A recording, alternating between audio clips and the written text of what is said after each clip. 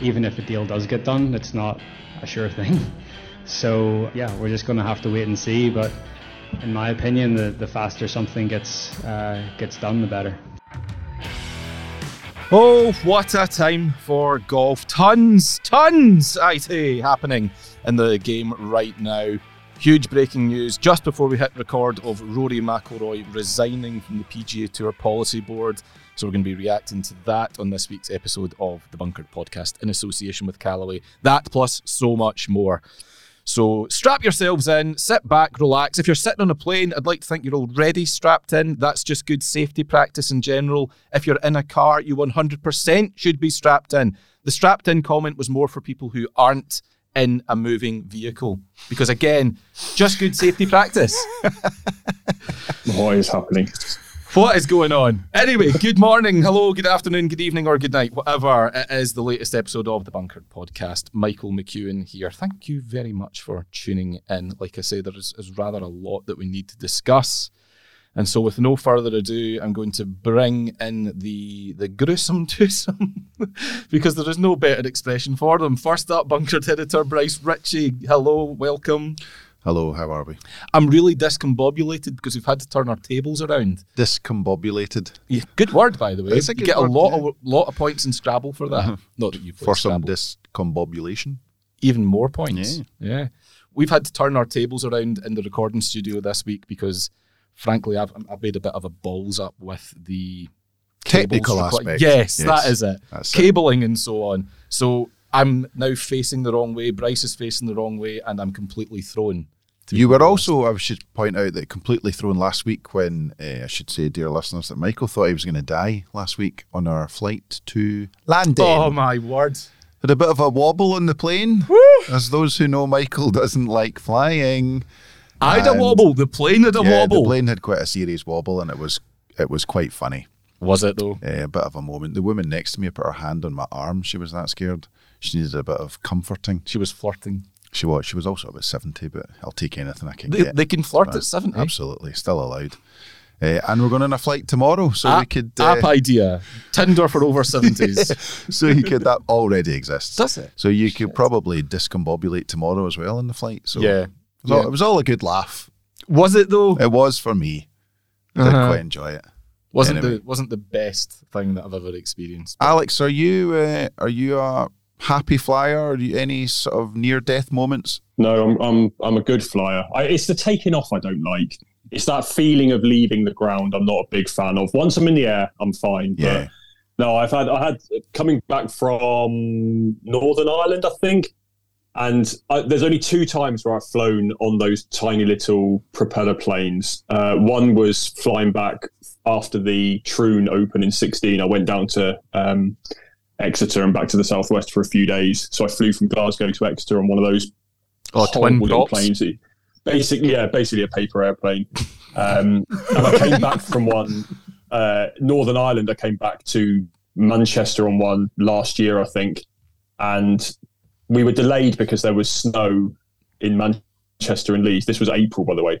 There was snow in Manchester and Leeds area. So I was just like, yep, good, brilliant. Let's go and land in some snow. That's never gone wrong for anyone. And I was looking out and the guy sat next to me. I'm not joking. I looked out and I said, oh. And he went, oh, are you okay? And I went, yeah, no, fine. I just propeller plane. Makes me a bit nervous. I was making small talk. I was being nice. And similar to what you just said there, Bryce, this guy put his hand on my knee. Never met him before. He's literally just sat down next to me and he went, it's okay. If you need to hold me, you can hold me. Yeah, flying. You know what? I got over it. I had a really, you know this, Bryce, I had a really chronic fear of flying. Like a really chronic fear of flying. I actually wrote about this a couple issues ago in Bunkered. Couldn't cope with it at all. And I managed to get over it by taking lots and lots of drugs. Like legal drugs, over-the-counter diazepam, washed it down with some alcohol. Cocaine. No. Fentanyl. No. Painting a rather bleak picture. But you got over it. I did. And then last week, I'm not going to lie, it's kind of thrown me back a little bit. I woke up in the middle of the night knowing that this flight's coming up tomorrow. The same flight. So it was a Thursday from Glasgow to Heathrow at 6:50. It'll probably be from gate 21. Uh-huh. And I'm just going, again. No. I'm the same. I don't like taking off. And to be honest, this sounds a bit generic, but we shouldn't fly. We shouldn't. We shouldn't be in the air in these things that are going at 600 miles an hour, whatever. 30,000 feet it's above. not, yeah. Let's be honest, it's not normal. It is not normal. And I don't like it. And that's the bit I think about for the duration of the flight. I'll try not to remind you of that at 6:55 tomorrow. I'm sure. Anyway. Enough plane chat. I can't cope much longer. Let's talk about Rory.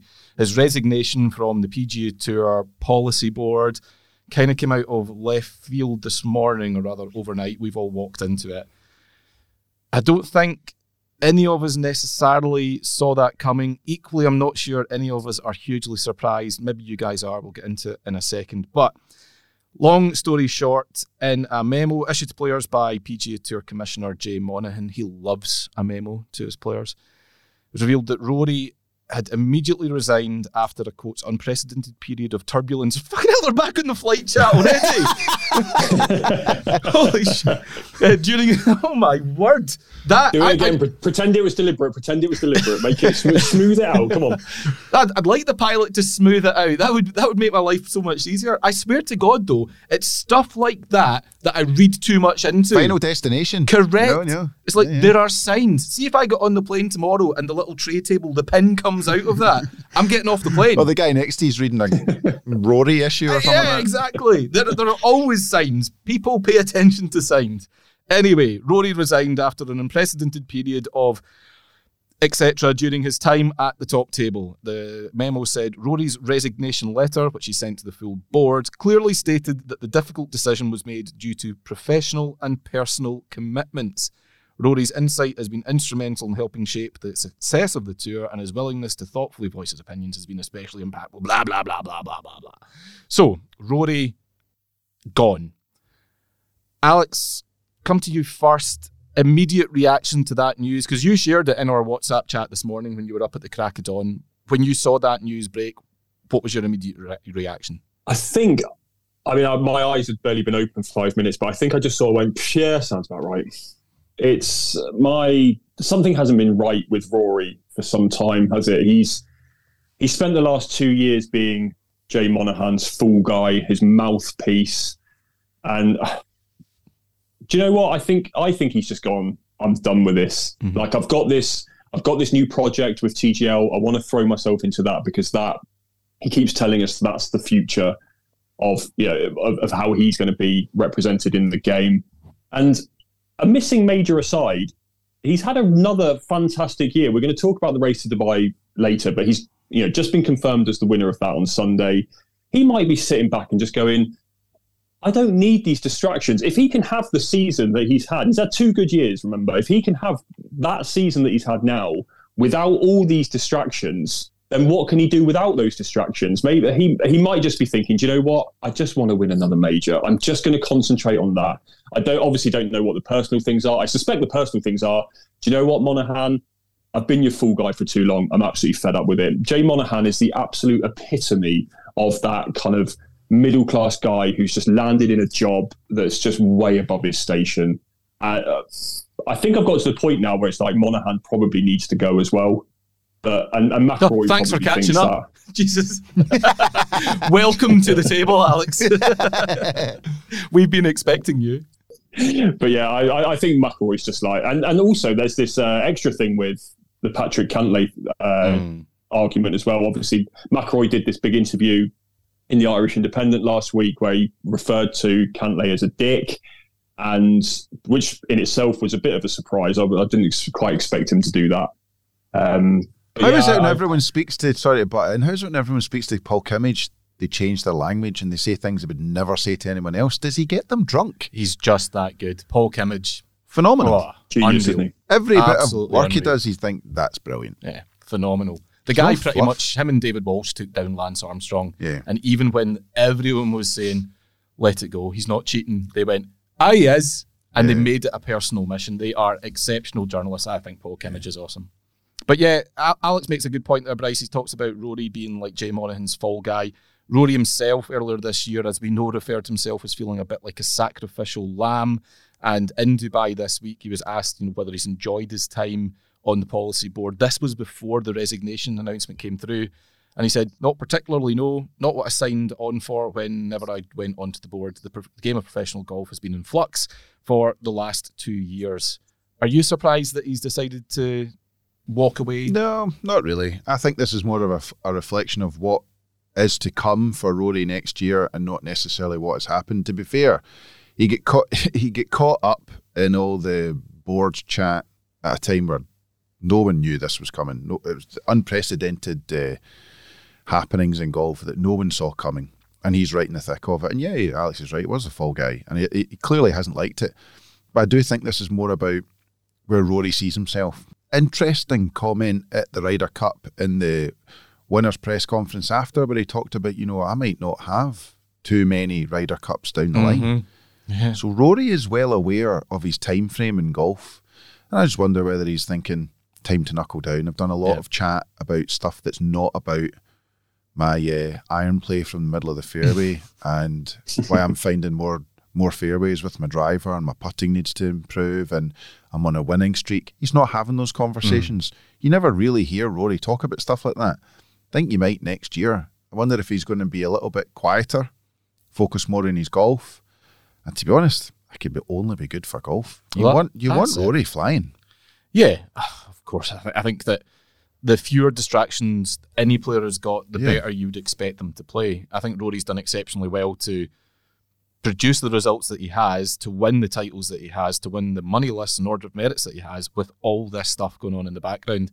I think it's testament to just how damn good he is, particularly considering that he went into all this at the start of the policy board stuff not playing particularly well. He comes out of COVID and his game kind of disintegrates. He goes off down the Bryson rabbit hole, ends up in a total mess, ripping his shirt open.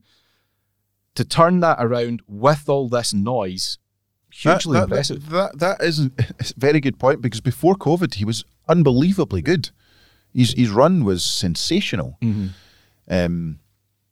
But he's lacking that title that everyone wants him to win, which is a major championship. And I think he's really realised that, I'm not saying time is running out, but he's well aware of his time frame and his age, where he sits in his career. And he's maybe thinking, right, I'm going to knuckle down and spend the next 5 years concentrating on me. And when you're a part of decision-making, live content and partnerships and that, to be fair, that's not what a professional golfer is all about. Yes, he can have his say in it, but he doesn't want to be front and centre. So it's a good decision. I think so too. Do you think Tiger's had any influence on this? Do you think, whether directly or indirectly? I wonder if McIlroy's looking at Tiger Woods, who obviously has joined the board this year, and he's just gone, you know what? Or maybe even Tiger said it to him. He said, look, Rory, don't worry about it now. Concentrate on winning majors. When you're 47 and you can't walk like me, that's when you can start making a change in the game. Effectively, I've got this. You go and do what I was doing when I was your age. Yeah, exactly. Quite possibly. I mean, the thing is, we can draw a lot of conclusions. We can jump to a lot of conclusions. There is, the journalist in me is saying, what's prompted this? Has there been a falling out? Is there something coming down the line, part of the framework agreement or otherwise, that he's fundamentally opposed to? Because it does seem strange that he's been so vocal, so involved, that TGL is so inextricably linked to the PGA Tour, and he's going, nah, now I'm stepping away. I also noticed in the Telegraph, James Corrigan reporting that he's planning to move back to the UK. I mean, maybe that's part of it. He can't, I don't know. We can draw a lot of conclusions and jump to them, like I say, but for me, there is one part that we haven't discussed yet, because we've spoken a lot about Rory and the hows and whys and what's in his head. What must Jay Monahan be thinking, Bryce? Let's look at it from his point of view. We've all acknowledged that Rory has been the heat shield for him over the last couple of years. He's just lost one of his biggest, most vocal and most influential allies. Did make me think who's going to step into that role. And Rory was a bit of a heat shield for Monahan, and there is no doubt that he did a lot of talking that really should be Jay's job. Jay Monahan's role, I know Alex is saying, he should step down, so, and a few players have said that. He absolutely cannot step down. Why is that? Because it would create absolute turmoil. You would need somebody else to step in and finish what he has started. They're in the middle of a absolutely huge, what could be cultural change to the future of the PGA Tour. The guy cannot walk away from that right now. And if you bring somebody else in, you've got a fresh set of eyes on what is already a complete mess. So it looks as though they're not going to meet their framework deadline. If they don't meet that framework deadline, there's suggestions are that they're still going to keep trying to get something going. So there's a partnership there that they want to work. There's all sorts of stuff in the background about other big American companies being asked to step in so they don't need PIF. And it is, behind the scenes, it has to be a massive shit show. But he cannot, I mean, if you're being paid all that money, you really cannot just walk away from that because you don't like the heat. That is why he's paid that money. 10 Downing Street is probably a new concept, a new price. Yeah, exactly. Create a lot of chaos, mess shit up and go, listen, bye then. We're not talking about politics. But there is an element of you need to finish to get the job done. And I think he might get kicked out by the players. And then more players are coming out saying his job's pretty ropey. His position's untenable. Yeah. The terms get thrown about. I think Jay's future will be decided by the outcome of what they're working on right now. Whether it is tied in with Liv or PIF, whatever you want, or Aramco, or whether they create a new World Golf Championship sponsored by Aramco, something like that. I think his success in bringing that together and whether players are happy will dictate whether he's going to leave or not. Yeah, no, you're probably right. I think that it's one of those ones, yes, he probably needs to see the job through now. The way I've maybe oversimplified it in my head is that he has been a wartime leader. There will be a period of peace that follows this, hopefully, Jesus. And he can't do both, I don't think. So I think he might get to a point, say, here it is, it's sorted, it's fixed. Now it's time for somebody else to pick up the baton. We'll see.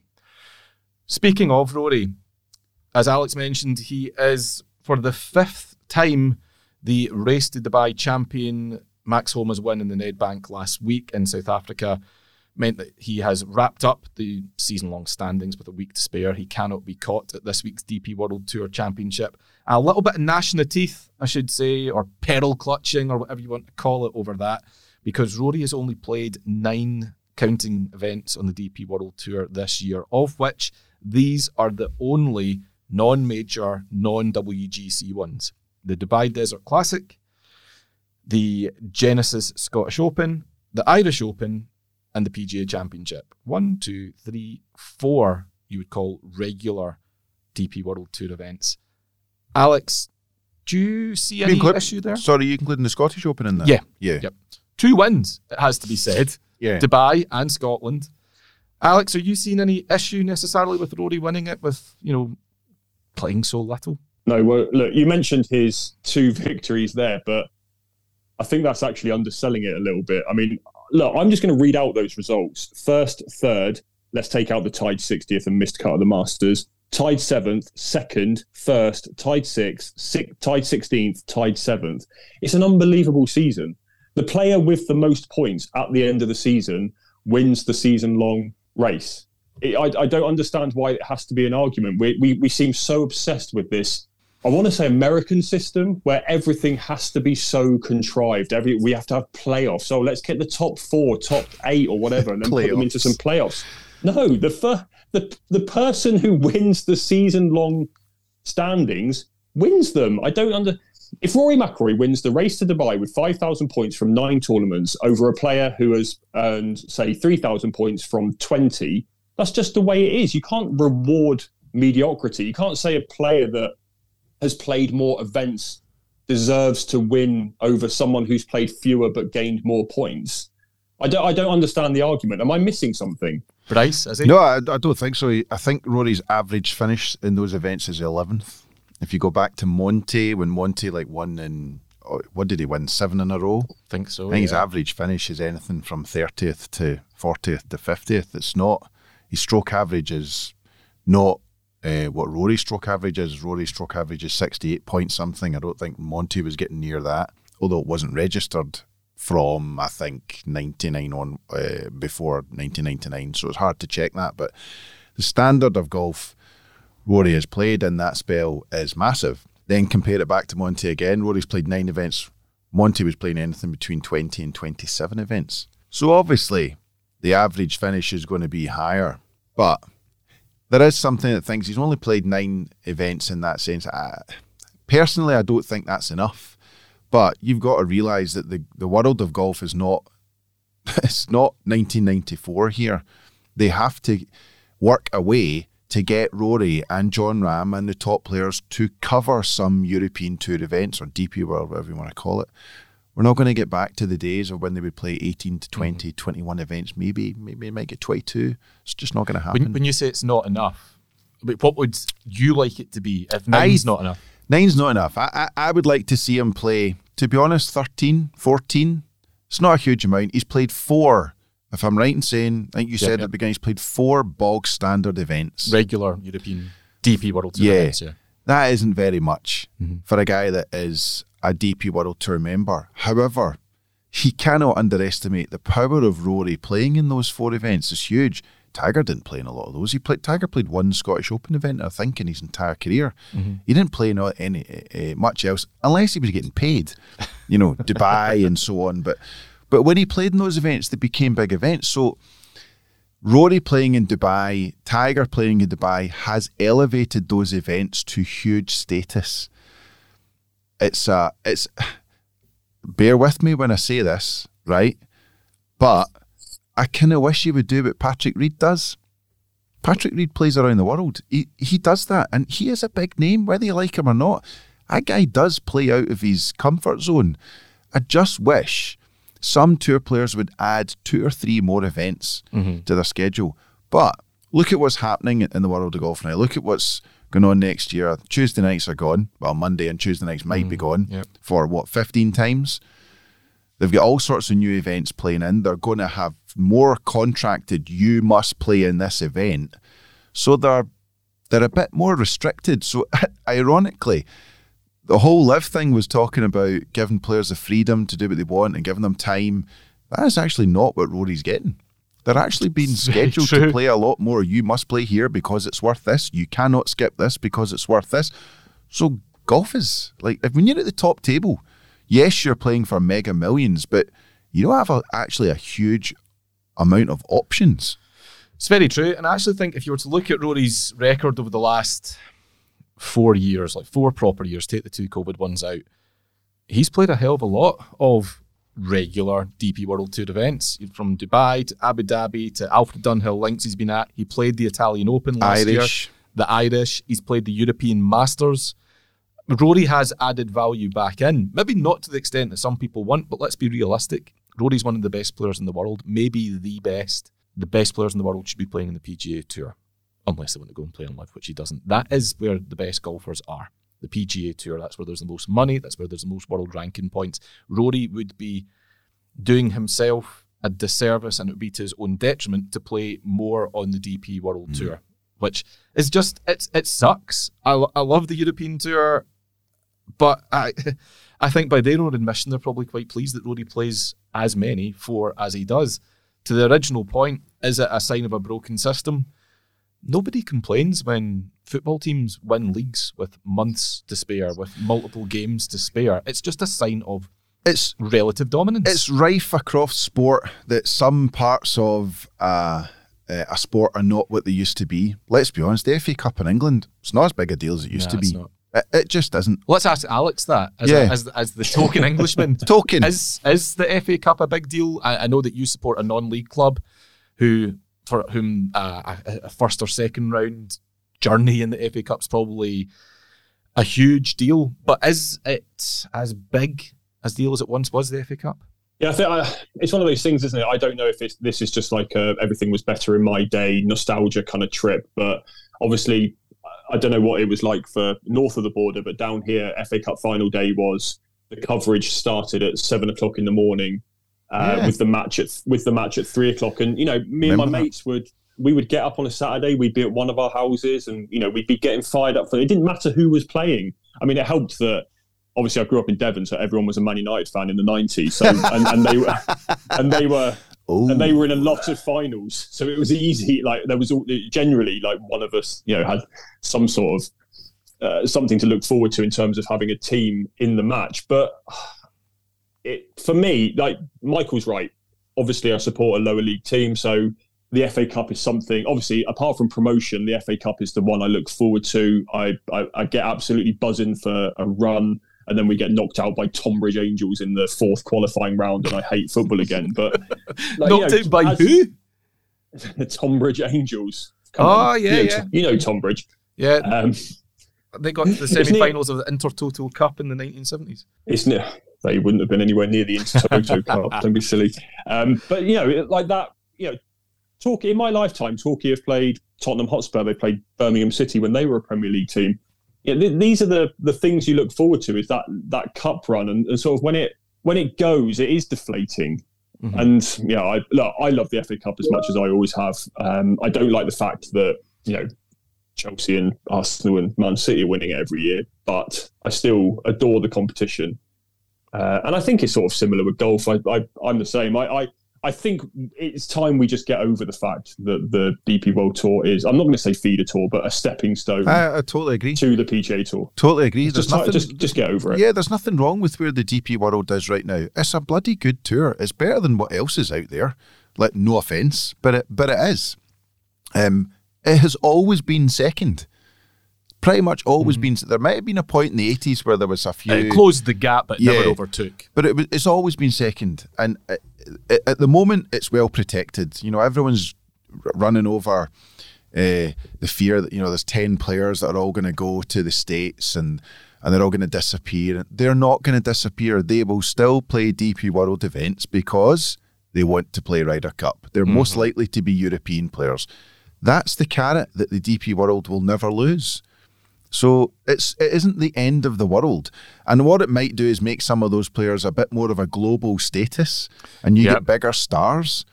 Elevate them. That's what you want. Absolutely. So just on Rory quickly, is he a deserving winner of the race to Dubai this year? Bryce, yes or no? 100% yes. Alex? Yep.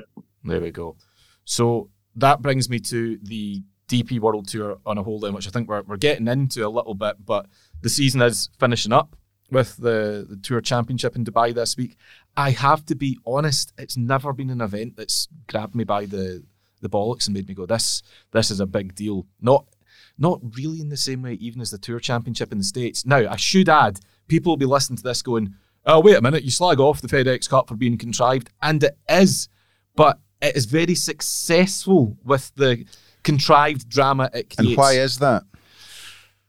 Big names playing. 100%. That's what the DP World Tour Championship lacks. It really has 5 or 6 genuinely quite big names. And for a Tour Championship end of season big finishing extravaganza, that's not what you want. Mm-hmm. It's not. You need more than that. It's also flip-flopped quite a bit. I mean, it used to be you had the final series, which was 3 events. You had Turkish Airlines Open as the first one. That's, rest in peace, Turkish Airlines Open. Then Nedbank was a big deal. I'm sure there was another one in there, like the HSBC Champions, again, RIP, was a big deal. and it was all leading towards this week. Yeah, and what the other big events we're talking about, the Irish Open and the Scottish, they've all got usually big American names playing in them. So does Dubai. I mean, I love Dubai. I think it's a great tournament. It's got some big stars in it. None of them played DP World. Mm-hmm. And that creates a bit of a shadow. So you're right, it's never really been a huge finish to the end of the season, but they need something. I preferred it when it was the Volvo Masters. Maybe that's old man yells at cloud, but what a week that used to be. And to be fair, it finished in Europe. Yeah. That was a good thing. Michael, things change, just get over it. No, come on, man. But like the old man shouts at clouds is absolutely perfect, isn't it? And obviously, we were talking about the FA Cup there and how we all felt about it. And I think that the people that get cross about this changing of the guard, or for want of a better phrase in golf, is that it is people who are sort of our age, late 30s, early 40s, and older, who are going, oh, well, back in my day, it was Seve and Langer and Monty, and it was wonderful. Yeah, of course it was, because they weren't playing PGA Tour. Like the landscape of golf is so different to what it was in the 80s, which is, okay, I'm probably being a bit facetious by saying just get over it. But that is essentially what we have to do. We have to accept that the European Tour is still, the DP World Tour is a wonderful product. It's a wonderful watch every week. It's still producing incredible players. It's just not. It is just a stepping stone to the PGA Tour, though. The best players over here want to play over there. That's where the profile is. That's where the money is. Yeah, and that's what they want. All they want is money. I'll temper some of that. I know what you're saying. You kind of lost me there when you said it's a wonderful product every week. I wouldn't go that far. I think some of it. Week? Sorry. Yeah. Some of it. Sorry, I said it's a wonderful product. New sentence. Every week.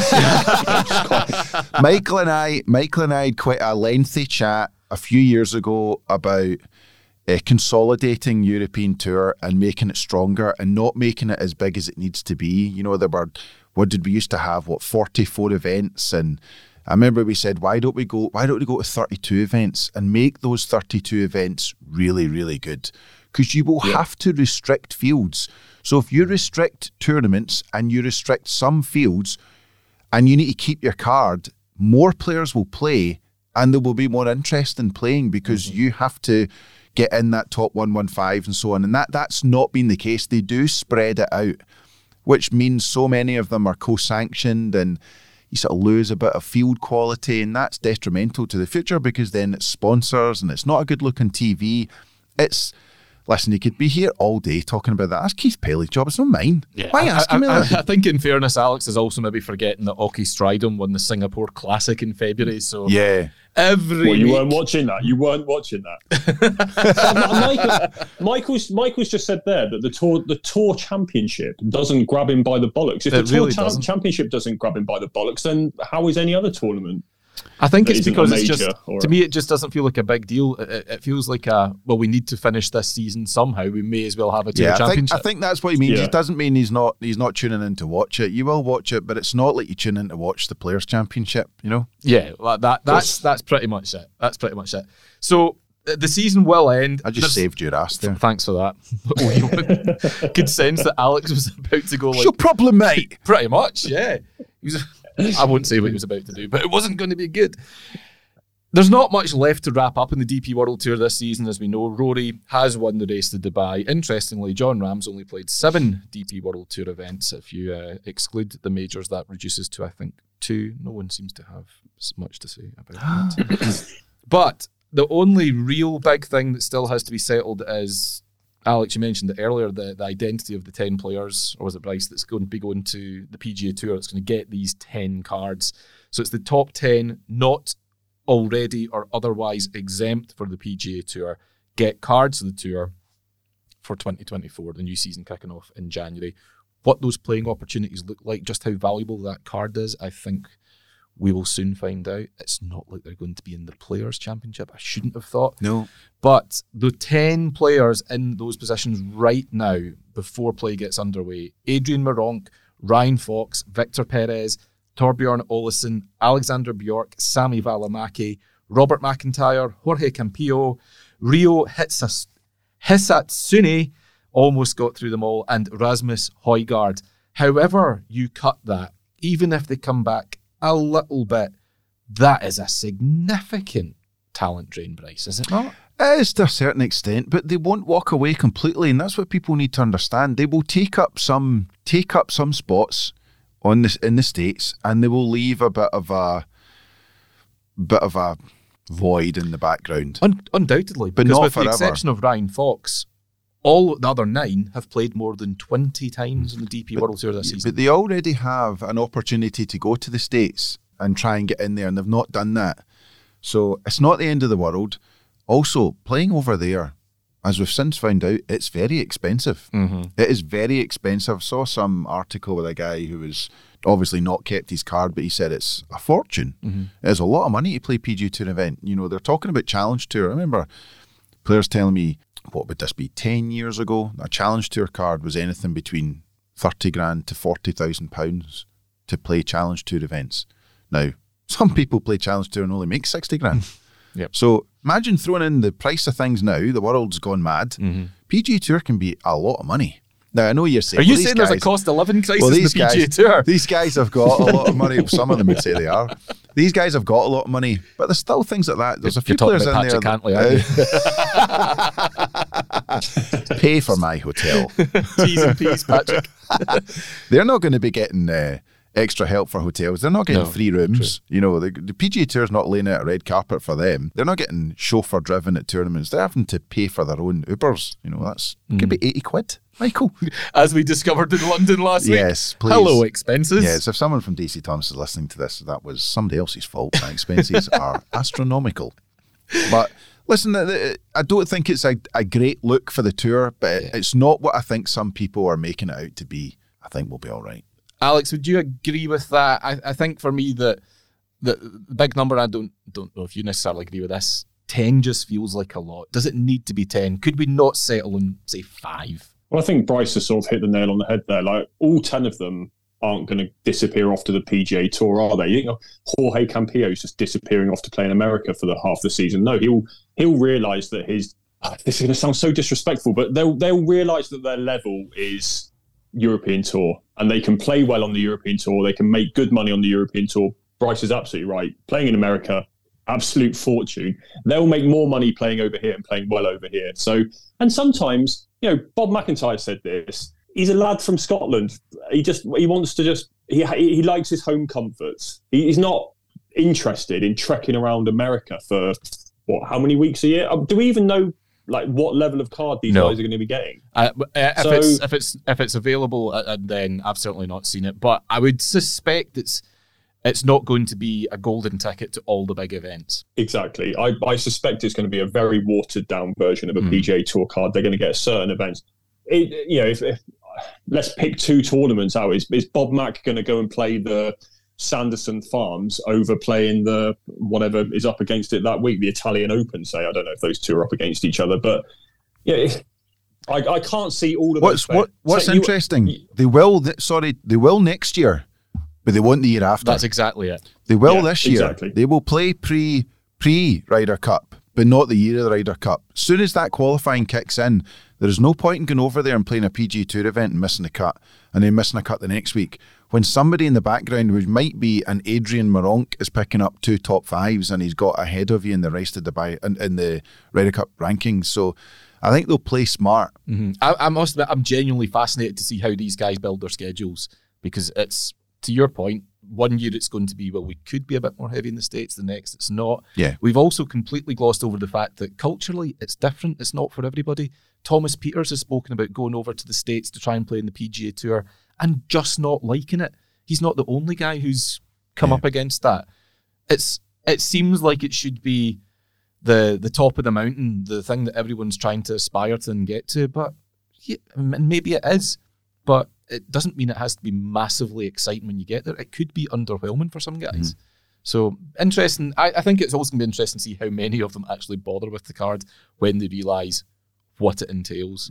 If Sami Välimäki sees that he's really only going to get to play in events like pick one for RBS Heritage or like Canadian Open, something like correct, yeah. Is it really worth his while? It's a long way to go out.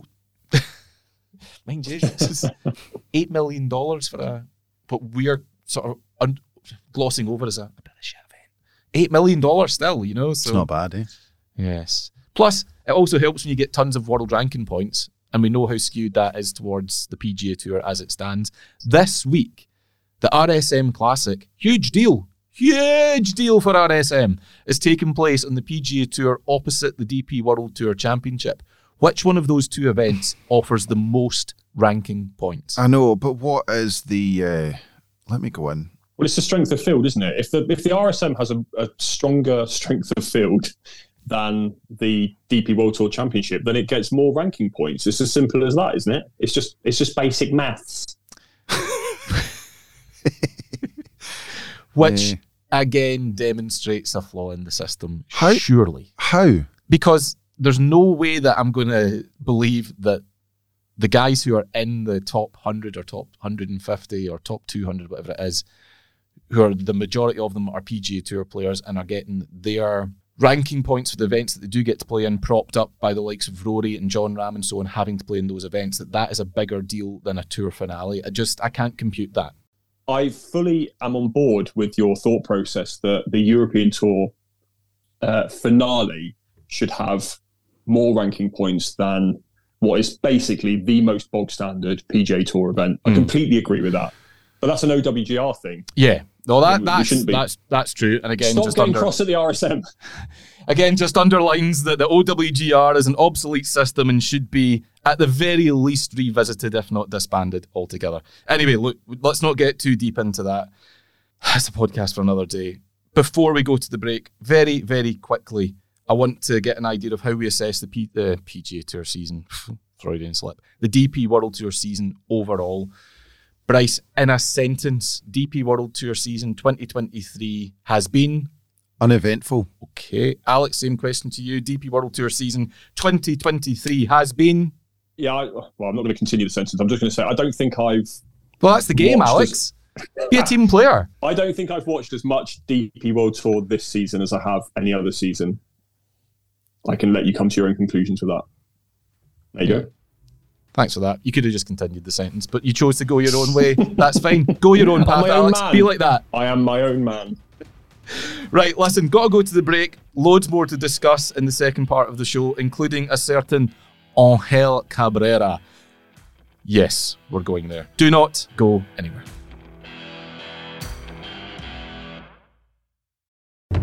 All golfers can agree, hitting it far feels great. But does it feel great? A first in forging has created irons that have never felt better. Paradigm was precisely constructed with the first ever AI-designed forged 455 face cup and an all-new speed frame to enhance speed and feel, earning 15 out of 15 stars from the Golf Digest Hot List.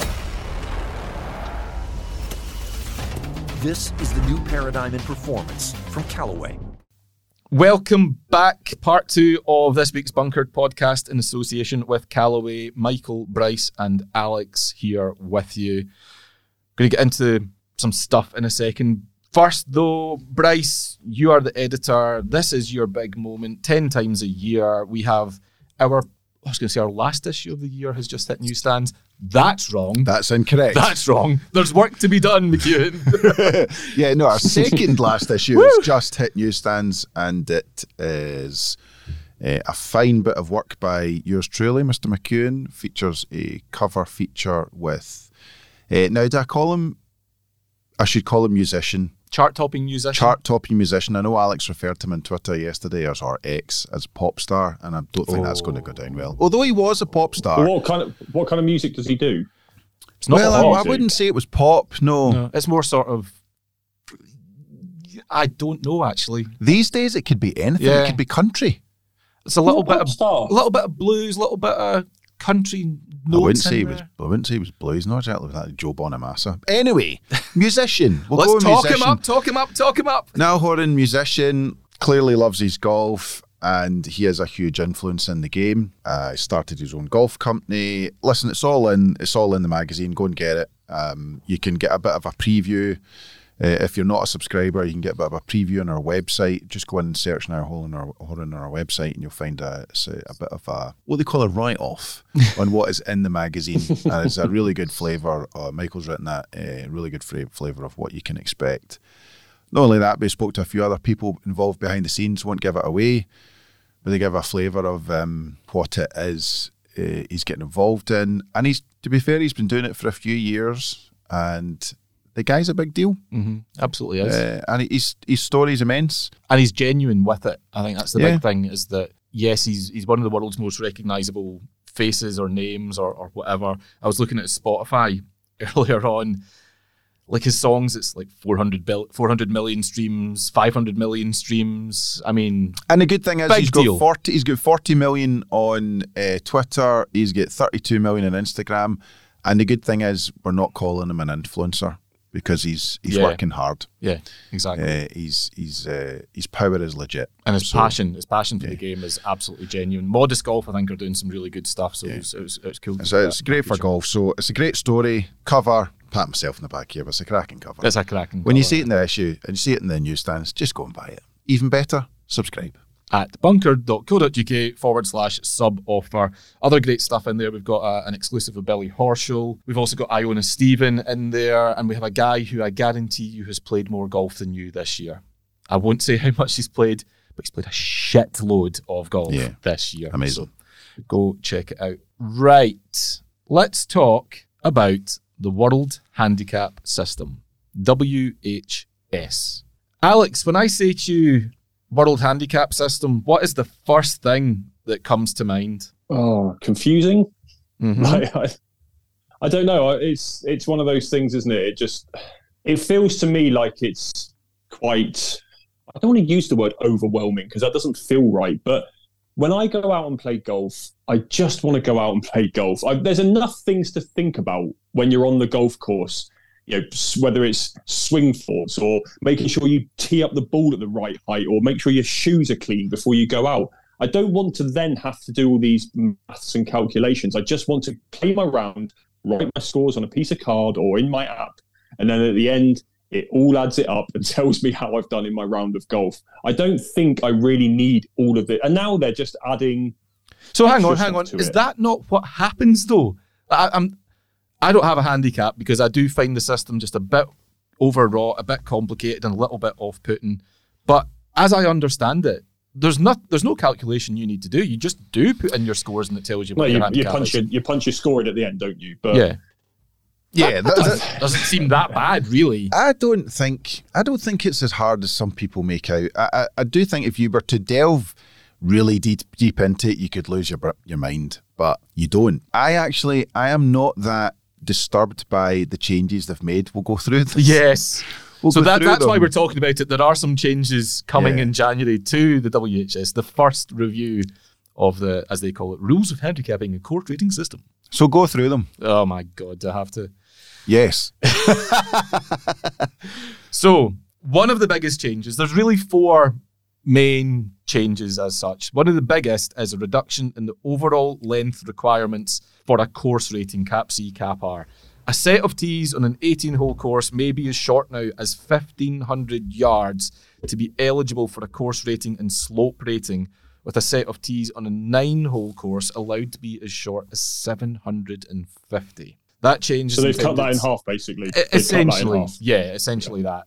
The change, they're doing this because they want to expand the WHS to thousands of shorter length courses, including, interestingly, par 3 courses, and in doing so, enable more golfers to obtain and use a handicap index, as they would call it. I would simplify that by saying they're wanting to give more kids and beginners handicaps. Absolutely brilliant. That's a good thing, isn't it? Who the hell would complain about that? They're making the game easier to monitor, easier to play, and easier that at the end of 6 months you can say, this is how good I am, or in your case, Michael, this is how bad I am. See what you like. But that's what it's for. And I saw people going wild about that. Mm-hmm. Why? Well, in your case, like your wee boy is 10, plays golf. It's too much effort for him to play 18 holes. Yeah. It's too much effort. So anything that makes it easier for him to get involved and have the same scoring as me, surely that's a good thing. Yeah. You're bringing more people into the golf space and making it easier for them to get a handicap. That's the problem, is that as soon as we meet people all the time who say we're not in golf and say, what's your handicap? So that's the first thing they ask. What's your handicap? Now, your wee boy, though, does he understand what a handicap is? No, like, hasn't got a what's clue. A handicap? No, but he will next year. Okay. He will. So I think that's a good thing. That's point number 1, which we're all ticking good. Alex, you ticking that? Yeah, absolutely. I would say that I play more 9 and 12-hole golf than I do 18, because genuinely due to time constraints and things like that. And there was a really nice quote that I read the other day when this all came out from the European Institute of Golf Course Architects. And he said, it is important to move away from the traditional thought that golf can only be played over 18 holes and spread across 6,000 yards. Bang. How long have we been saying that? Yeah, agree.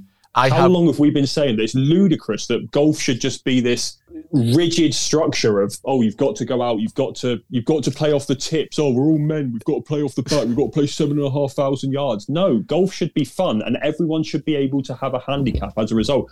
I don't give a shit if you have a handicap from playing crazy golf through the bloody dinosaurs. No. That's where I draw the line. It's like, hang on.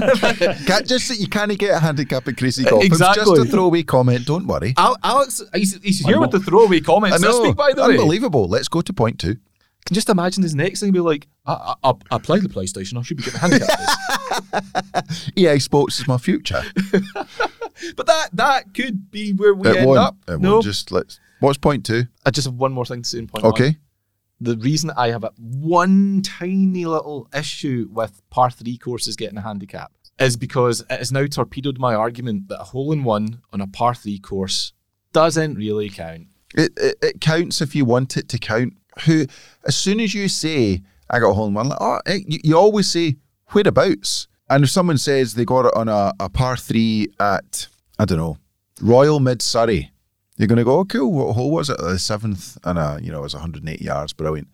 But if that person says, oh, I got it on a par 3 course, it's up to you whether you go, that's not a real hole-in-one, or whether you just let the guy or woman have their moment. What would you do? I would let them have their moment. Alex? Same. How is so to you, a hole-in-one on, say, a 160-yard hole on a par 3 course is less value than a hole-in-one on, say, a 98-yard par 3 on a full-size course? Yes. Is that because you're never going to get a hole-in-one and you're actually bitter as shit? In part. Yeah. No, it's developmental golf for me, par 3 courses. I get it. It's fine. It's all part of the pathway towards playing full real golf.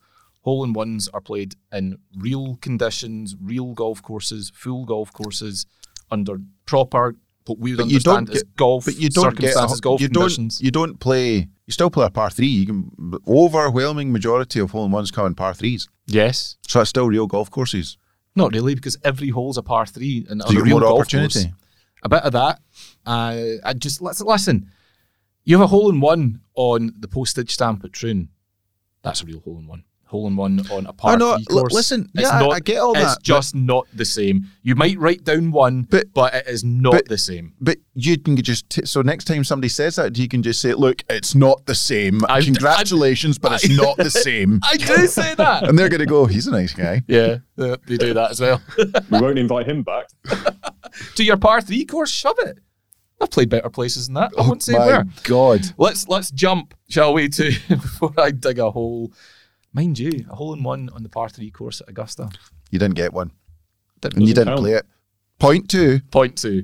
I'm going to skip past point 2 and go to 3 because 2's the contentious one, just in the order they've presented them. Playing conditions, calculation adjustments made more frequent. The playing conditions calculation, or PCC, oh, you're losing me already, RNA, has been modified to increase the likelihood of an adjustment for abnormal playing conditions. National Association for Giving Discretion, blah, blah, blah. I'm not going to lie. I'm not sure I know what is meant by abnormal playing conditions. What are we talking about there? Do either of you get that? The playing conditions calculations modified to increase the likelihood of an adjustment for abnormal playing conditions. Like weather? Is playing conditions reactive to scoring on the day, the average score on the day? Like standard scratch? Yeah, is that what that is? Presumably. Yeah, so it's when abnormal weather conditions cause scores to be higher, inflated, unusually higher or lower, of course. No problem with that. That seems fairly That's fine. normal. If you want to play in hurricane force winds, what was the weather like when you broke 100 at Augusta? Beautiful. There you go. Point 3. Enhanced What guidance. you should have said, it was absolutely howling gales and pissing with rain.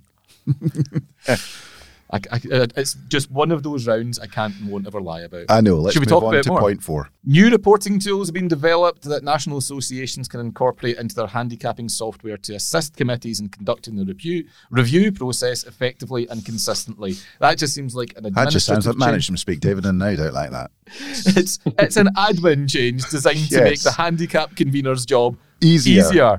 to reduce the chance of them ballsing it up. Yeah. I'm all on board with that. Nobody is offended by that. No one even likes handicap conveners. No one in likes their right talking to mind them. Likes a When handicap you meet somebody in the golf scene and they say, I'm the handicapping convener at Royal Mid-Surrey. Royal Mid-Surrey's getting in the neck today. But you don't. You're like, I don't want to be mates with you. No, I'm going to walk over to the other side of the room here because you're going to start talking about CSS and just I'm not vibing with this. Let's go. So we're fine with that. Point 2. Okay, so this is arguably the biggest and most contentious one. Improvements have been made to the method used to handle holes not played, which will now be based on a player's expected score rather than a score of net par. This new method will produce a 9-hole or 18-hole score differential that more accurately reflects a player's ability. They go on, as golfers across the world are playing more 9-hole rounds, an expected score can also be used to convert a 9-hole round into an 18-hole score differential.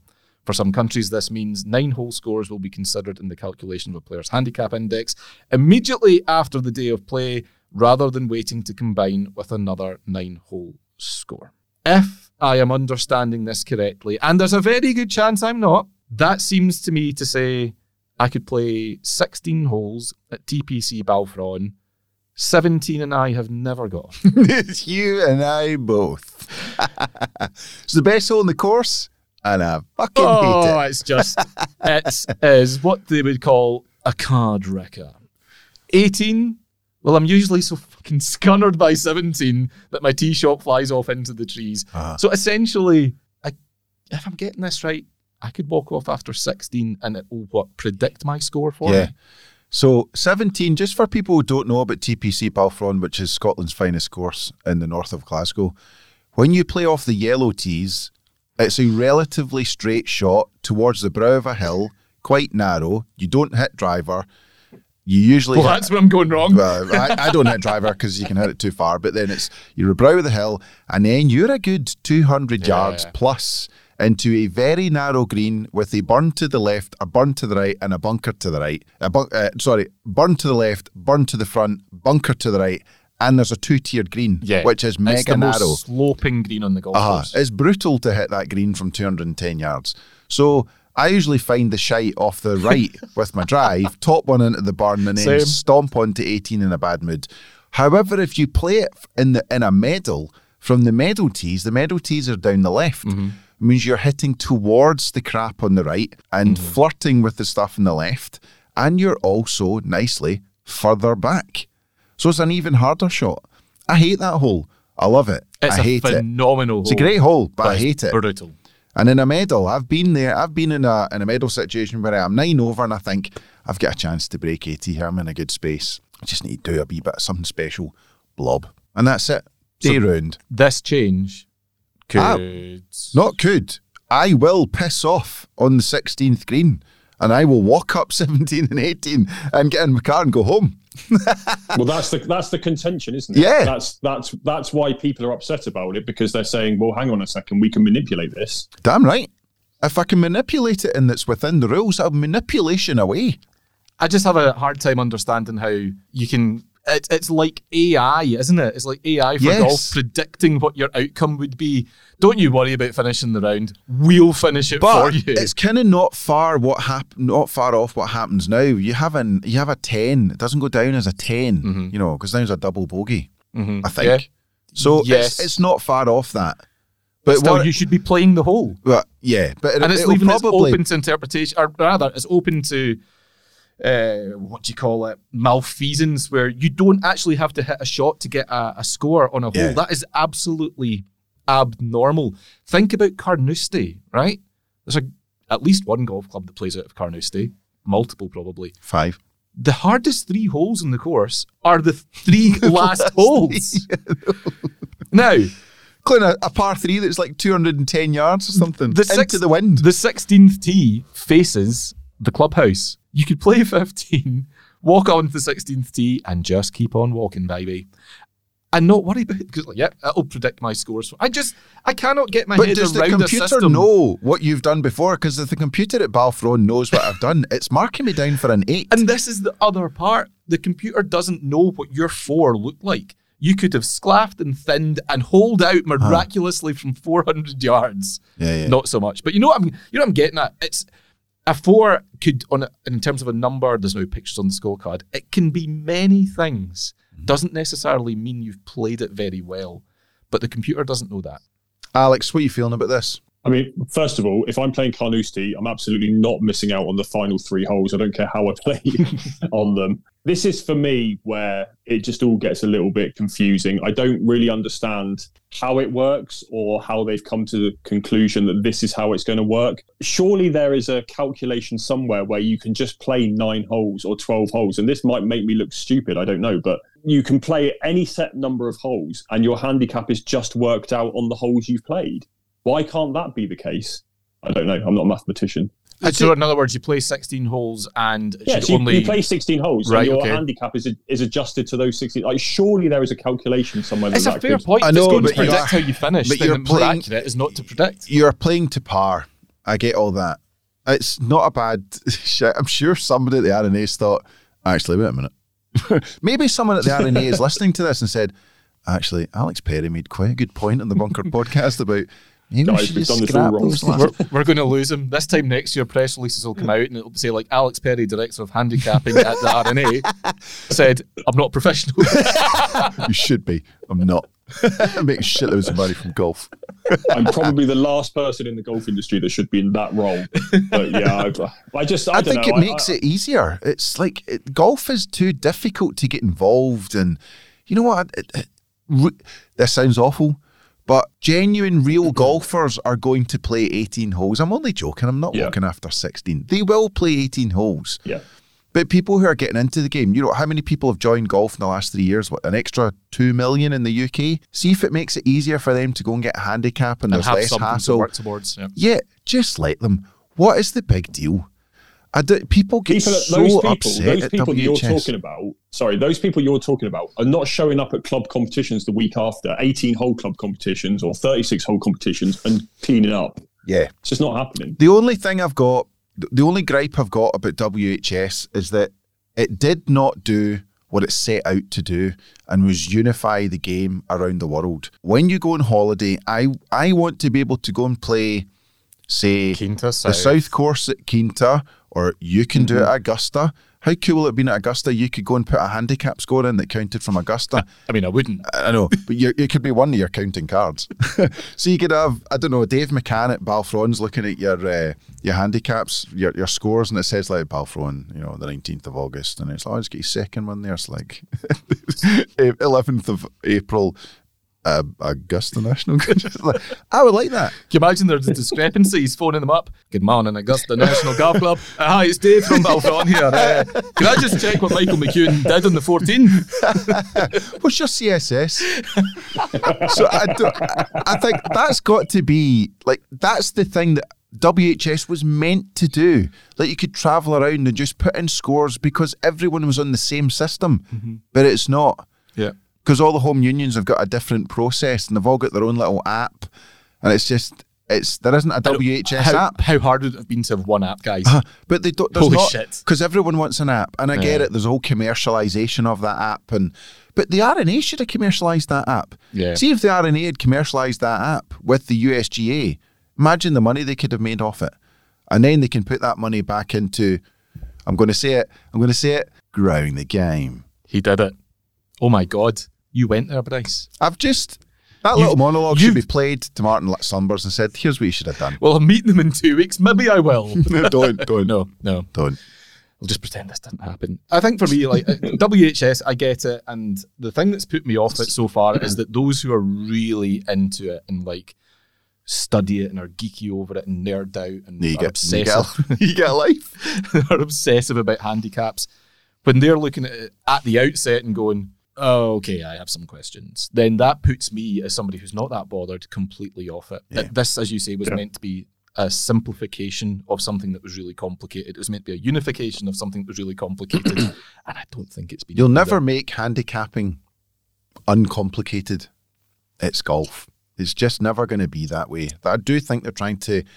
I don't think they're trying to simplify it. I think they're trying to make it easier for people who are not in golf to get involved in it and be part of that scene. Which I'm bang on board with. Yeah. So I'm really excited to hear what Richie Jr.'s handicap is going to be 12 months from now. I'm taking a note, November 15th. No, if he's not off +5, he's grounded. You're my retirement plan, wee man. He seems to be going down the rugby route, and there's no money in rugby, so we're screwed. He's going to have to get a job. There'll be no rugby teams left by the time he turns pro. I know, yeah. He's going to have to get a job. Oh, damn it. Nightmare. My ambition for my son was more than a job. Right. Oh, I don't even know how to segue into this part, so sod it, let's not. Angel Cabrera. Yeah, we probably should have discussed this a bit more before now, but here we are. Let's have, as I've written in the notes, a few minutes on the fallen Angel. Do you like that? Fallen Angel. Yeah. So, Senor Cabrera is out of jail, has been now for a few months, and is said to be targeting a return to golf. What that looks like, we don't know. Presumably the PGA Tour champions, maybe Augusta, maybe a bit of PGA Tour action. Who knows? He wants to get back into the golf circle anyway. Might be difficult for him with the conviction that he's got to even just travel, never mind to be welcomed back into the golf sphere. But listen, I think I've made my feelings perfectly clear about Cabrera and whether or not he should be allowed back into golf. For the record, if you've not read what I've written online about it, I think it poses a lot of problems that the game just doesn't need. The convictions, the crimes rather that he was convicted of are so serious that I think golf has to just make him persona non grata, sine diem, whatever it is. Just I think that there's no place for him in the game, frankly. So for those that don't know, what did he do? He was convicted of domestic violence against multiple former partners and served, I think, 30 months in jail in Argentina. Horrific jail, Cárcel de Bauer, which is known so it's just south of Cordoba, where he's from. It's known as the prison of hell. Yeah, it doesn't sound great. No, not great. But frankly, given what he was convicted of, good. I mean, I know my prisons. Yeah. We all know I went to Berlin. Just for a visit, not because I was convicted of anything. Well, not yet. Just doing a recce before the inevitable. Doing a wee recce. But I do know this is okay. But Berlin does seem to be quite a lot nicer than the prison of hell. It's still a jail, but yes, no one's calling Berlin, notorious prison near Glasgow, the prison of hell. I think that, I'll bring you guys in a second, but let me just say that I think that with Cabrera, these aren't normal circumstances that we're talking about. Yes, he maintains his innocence, but he was convicted of very serious crimes against women. The justice system determined he was guilty, therefore he is guilty. That's why we have a justice system. They went through the process and found him guilty. So I think that there should be consequences that extend beyond prison gates. He has served his time, that is correct, and should be allowed to continue life outside of the jail. Serving his time just means that he should be freed from jail. It doesn't mean that he should be free to resume all aspects of his former life, in my opinion. I think it would be a horrific thing for golf as well. To be fair, that's an opinion, it's not a fact. 100%. I'm making that clear. This is just my opinion. I don't really want to see him back in the game, given what he's done. There are levels to crimes. That's why there are levels to sentences. And I think this is too serious to welcome him back. We all know where this is going. There's a tournament coming in the next 5-6 months, which he will be at. Well, maybe he won't, but it's going to be spectacularly awkward. Where are you at, Bryce? Alex, I'll bring you in a second on this one, but let's just state our feelings. I've stated mine. Where are you with Cabrera? I don't think it's a great idea to bring him in. His crimes are pretty bad. I've seen the video. Not great. Spectacularly awkward is the best way I can work it. He's going to have to do preview interviews. You know, if he plays well, he's going to have to be on the tail and be interviewed, and you know, but he's at that age where he's probably not going to play too many events, but he'll play the big ones. Yeah, which makes it difficult. I can't see. Put it this way: it'll be Augusta in a really, really tough position. Mm-hmm. Really tough because it's unprecedented. I can't think of anyone that has been jailed for over 2 years and has returned to play any major championship as a former winner. I cannot think of anyone. I was racking my brain for days and days. I can't think of anyone. It is, if it's not unprecedented, it's not far off. Yeah. So it's very awkward. Alex, your thoughts on this? Bryce and I both seem to be erring towards the nope, he shouldn't be allowed back in. Your own thoughts? No, I completely agree with you guys. I've got nothing to add on that front. I cannot see him being allowed to swap his orange jumpsuit for a green jacket. Whatever the powers that be at Augusta National think of the situation, they don't want that negative press around their tournament. It's as simple as that. It would overwhelm the tournament, and there's absolutely no way, no chance. But it might be out of their hands anyway. Look, my knowledge of US visas is limited to that little card that they used to make you fill out that asked you politely if you were a terrorist. But I'm pretty sure his criminal record would keep him out of the US anyway. But he'll be an American citizen, will he not? This is the bit that's unclear. I mean, he would, if he's not, he would be banned for a certain period of time, or it would be very difficult for him. Okay. Listen, there are ways and means, I think. My biggest concern of what has come out this week about it is that his coach, Charlie Epps, said, and I put this on Twitter, he said he's learned his lesson and that he wants Cabrera to be the comeback player of the year. I mean, what a ludicrously out-of-touch thing to say about someone who has done the things that Cabrera has done. Learned his lesson? Did he not deny it at first? Well, that's it. He's maintaining his lesson. innocence. So you can't learn a lesson if you're maintaining your innocence. No, that's nonsense. That appears to be at odds. So either he has to publicly accept and admit his guilt in order to then work towards getting to a place where he can accept, that what he did was wrong. But I don't think that he's in that place right now. For me, the most compelling part of this is not the person who was convicted of the crimes like Cabrera is. This is about the victims of the crimes. And one of them, I forget her name, Cecilia Torres Mana, I believe, his former partner. She wrote a piece for a website in Argentina a few years ago when he was originally convicted, and went onto Google translated it, and she wrote in that piece, "I'm still afraid, whilst it brought peace and relief," she says, "I'm still afraid. I cannot be completely free or calm knowing what kind of person he is and the threats he made. I believe my family and I are still at risk." That's all I need to know, frankly, beyond the facts that were presented in the case.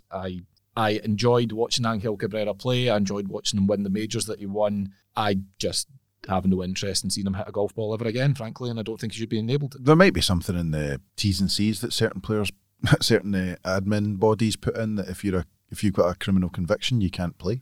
That's a very simple way around it. Yeah, and if it's not, maybe they're writing it right now. Yeah. Who knows? Right, enough about that guy. Podder of Merit. Ooh. Last week, Nedbank Golf Challenge. Bryce, you went for the defending champion. How original. Tommy Fleetwood, who finished in a tie for 12th. Alex, you went for Ryan Fox. He's been in great form and I think finished second last year. That's original too. And he finished in a tie for 51st. I went for Vincent Norman.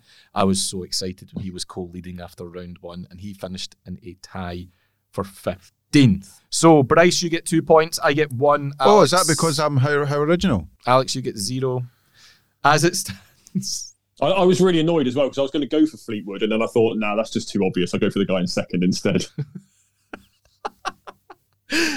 I'll go for the next Stupid most games. obvious one. It is a stupid game. Who invented this? As it stands, Bryce 9, Alex 6, Michael 3. Remember, 1st to 15 wins the whatever, free meal at Mother India or something. This week, it's the DP World Tour Championship as discussed. Bryce, you have the honour. Who are you picking for this week? Matt Fitzpatrick. Oh, it's wine. I hate you so much. I know you were both going to pick him. Yes. I know. But you can't. Really annoying. Dubai specialist, Matt Yes, Fitzpatrick. unbelievable record. Like top 5 last 3 times or something. Yeah. He's had his worst finish is like a 9th, and one before that was like 31st, but it was about 8 years ago or something. It wasn't 8 years, maybe 5. But anyway, the guy's phenomenal there. He's basically going to win. Because I wrote it down, because I was going to pick him, and I knew one of you would, but I've written it down, so I'm going to say it for you anyway. He started in 2015, 4th win, 12th, 34th, 9th win, tied 2nd, tied 5th. So he's due a bad week. Yes, let's look at it that way. I like that. Yeah, yep.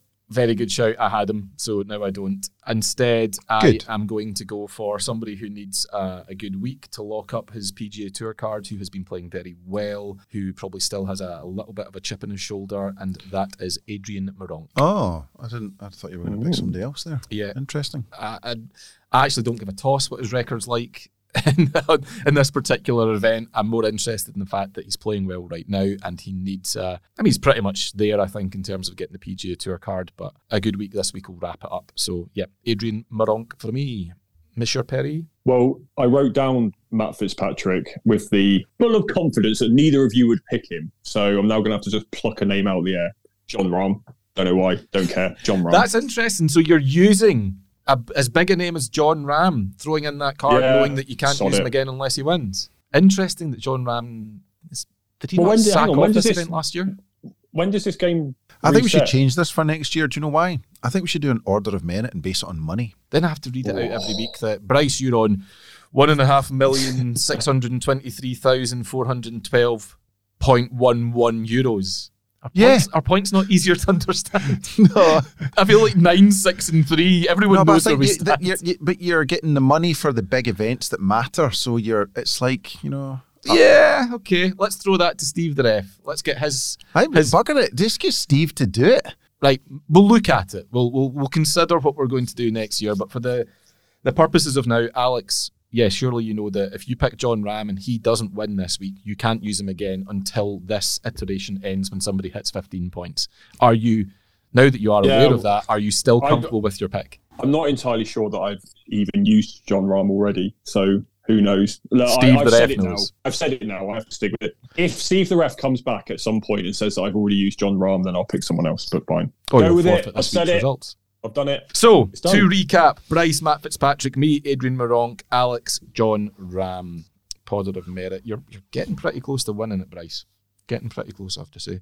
3 points this week for a Matt Fitzpatrick win would take you to 12 and within one more win of winning. Thanks. Honesty box to finish up.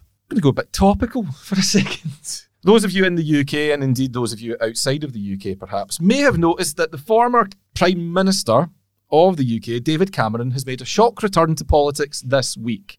That's interesting. That's created a bit of a hornet's nest. Let's not dwell on that. Other than to say, big shock to see him back. I sat in a plane with David Cameron once. We're going to end the podcast where we started with plane chat. Yeah, yeah. It's pity that one didn't crash. Well, it is because I would have been on it, but that would have been great. Take one for the team. Yeah. Nonetheless, Big Dave is back in politics. That's even foreign secretary or something, because he did so well with his previous foreign engagement. Politics. Brexit's been a huge success. So since that went so well, let's bring him back after his 7-year holiday. Anyway, it did get me thinking. And here is the question. Which golfer or golf figure would you most like to see make a return to the game? Somebody who is alive or dead?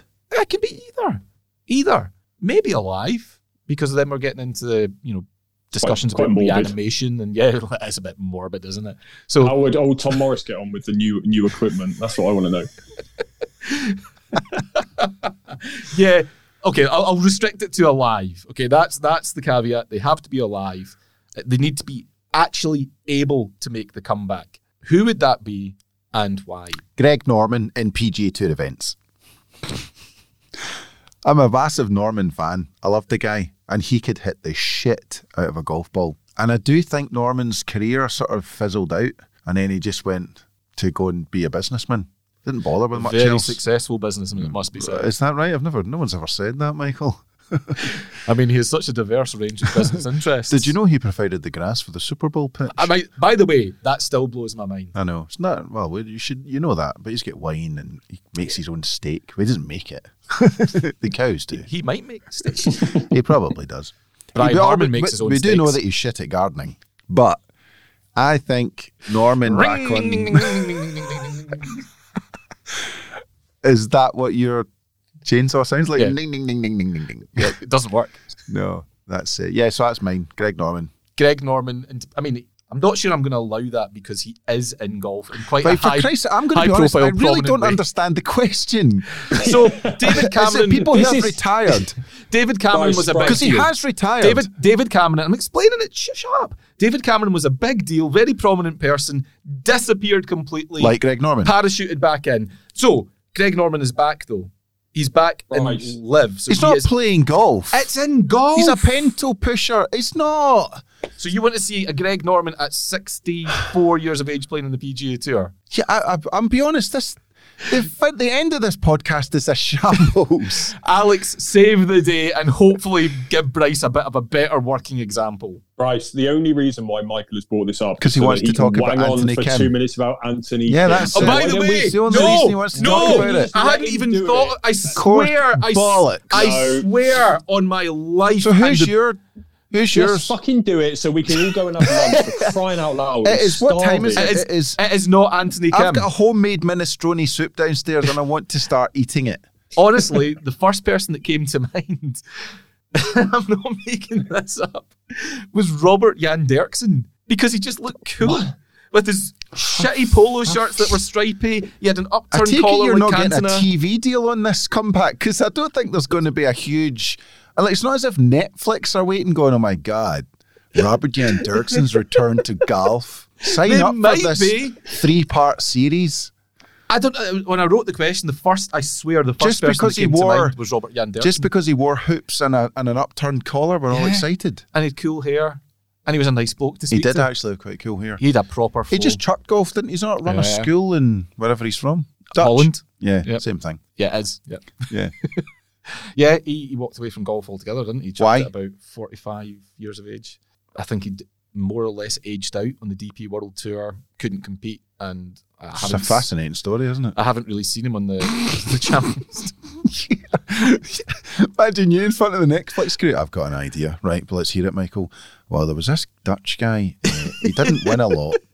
And to be honest, he just got old. Look at him there, right? For the purposes of this, he's wearing a neon pink polo shirt with green and white stripes, a t-shirt underneath it, Robert Jan Derksen, a brilliant flow, and an upturned collar. That's a classic one, that, isn't it? My Exit from Golf by Robert Jan Derksen. Alex, who have you got? You're going to say? Well, I have to say Anthony Kim now, don't I? Because you're not going to do it. Look, there's no secret that there's a lot of intrigue about this guy and where he disappeared to. So, where are you, Anthony? We just want to know. Don't even want to watch you play golf. Just want to know what the hell happened to you. You just want to know you're okay. I think we do, don't we? Yeah, well, yeah. We kind of do know now, but fair play. Do you know who else? Lorena Ochoa. I'd like to see her back. She was unbelievable. Annika retired and everyone went, oh, that's a massive blow. Women's games and all sorts of shit now. Lorena Ochoa just went, actually, no. I'll take it from here. But then she retires at the age of 28, does a Bobby Jones on us, hasn't been seen or heard of since. I gather she left the game to go and start a family and whatnot. I'd like to see Lorena Ochoa come back, walk in. What age is Lorena Ochoa now? She was our age, I think. She's 40, 41, I think. She's 42 years old and retired. Oh, there you go, 42. In May 2010 at the age of 28. Imagine Lorena Ochoa just said, you know what, I've had enough of retirement now, I'm coming back. Swanned onto the LPGA and just started winning everything in sight again. That would be an absolutely brilliant story. I'd love to see that. Bryce, you don't seem that bothered. Honestly, this is the worst honesty box we have ever had. We're trying to get more juice out of this and it's not happening. This is like a 3-week old lime that you need to get some juice out of for your Thai green curry, and it's not there. But you're going to keep ploughing away at it. Say that again? No, that's even the worst analogy as well. It just ties in beautifully to the shittest end to one of our podcasts. Seriously, if you're still listening to this, why? Why? Listen, their lunch. I was just trying to bring in David Cameron. That's all. Is it because you don't like him? Yeah, I think the guy's a bit of a tosser. To be fair, remember we went to a political. That was at Scotland's journalist charity lunch. It was a Scottish Press charity lunch. Yeah, and he stood up and did a speech. I thought he was excellent. This was before he became Prime Minister. Yeah, he was excellent though. Yeah, he basically stood up in front of us all and said, "Right, so money." There is none. We're broke. The country's gubbed. Was he not Prime Minister? No, he wasn't. It was about 2 months before he took over. Who was in charge then? It would have been Gordon Brown. Chin thing. That woman over there. Oh, I remember that. Yeah, it was What a time. Let's wrap this up. I think we've Thank God for that. We've bled this dry long enough. 4 words we all needed to hear. Yep. That's 4. Yep. Bryce, thank you for your time. I'm not coming back. Listen, if you're listening to this, I apologise. Michael's done so well for like 187 episodes or whatever it is, but this one. Well, I tell you what. By the way, you can tell it's closed season. Yes, and you took the words right out my mouth because there's only a few podcasts left before Christmas. Thank God for that. If you recall, this time last year, the final episode of the year was presented by Bryce. Whether you like it or not, Alex, I'm hoping for a seconded here from you very quickly. Bryce, whether you like it or not, you're hosting and prepping the notes for that episode. Alex, seconded? Yep, seems fair to me. Excellent. No problem. See how you get on coming up with an honesty box that hasn't been done 160 times before. Right, Bryce, thank you very much. Alex, thank you for your time too. Cheers, guys. To Callaway, thank you for your continued support. For some reason. Sorry. And thank you to you for listening. It'll get better next week. Until then, bye-bye for now.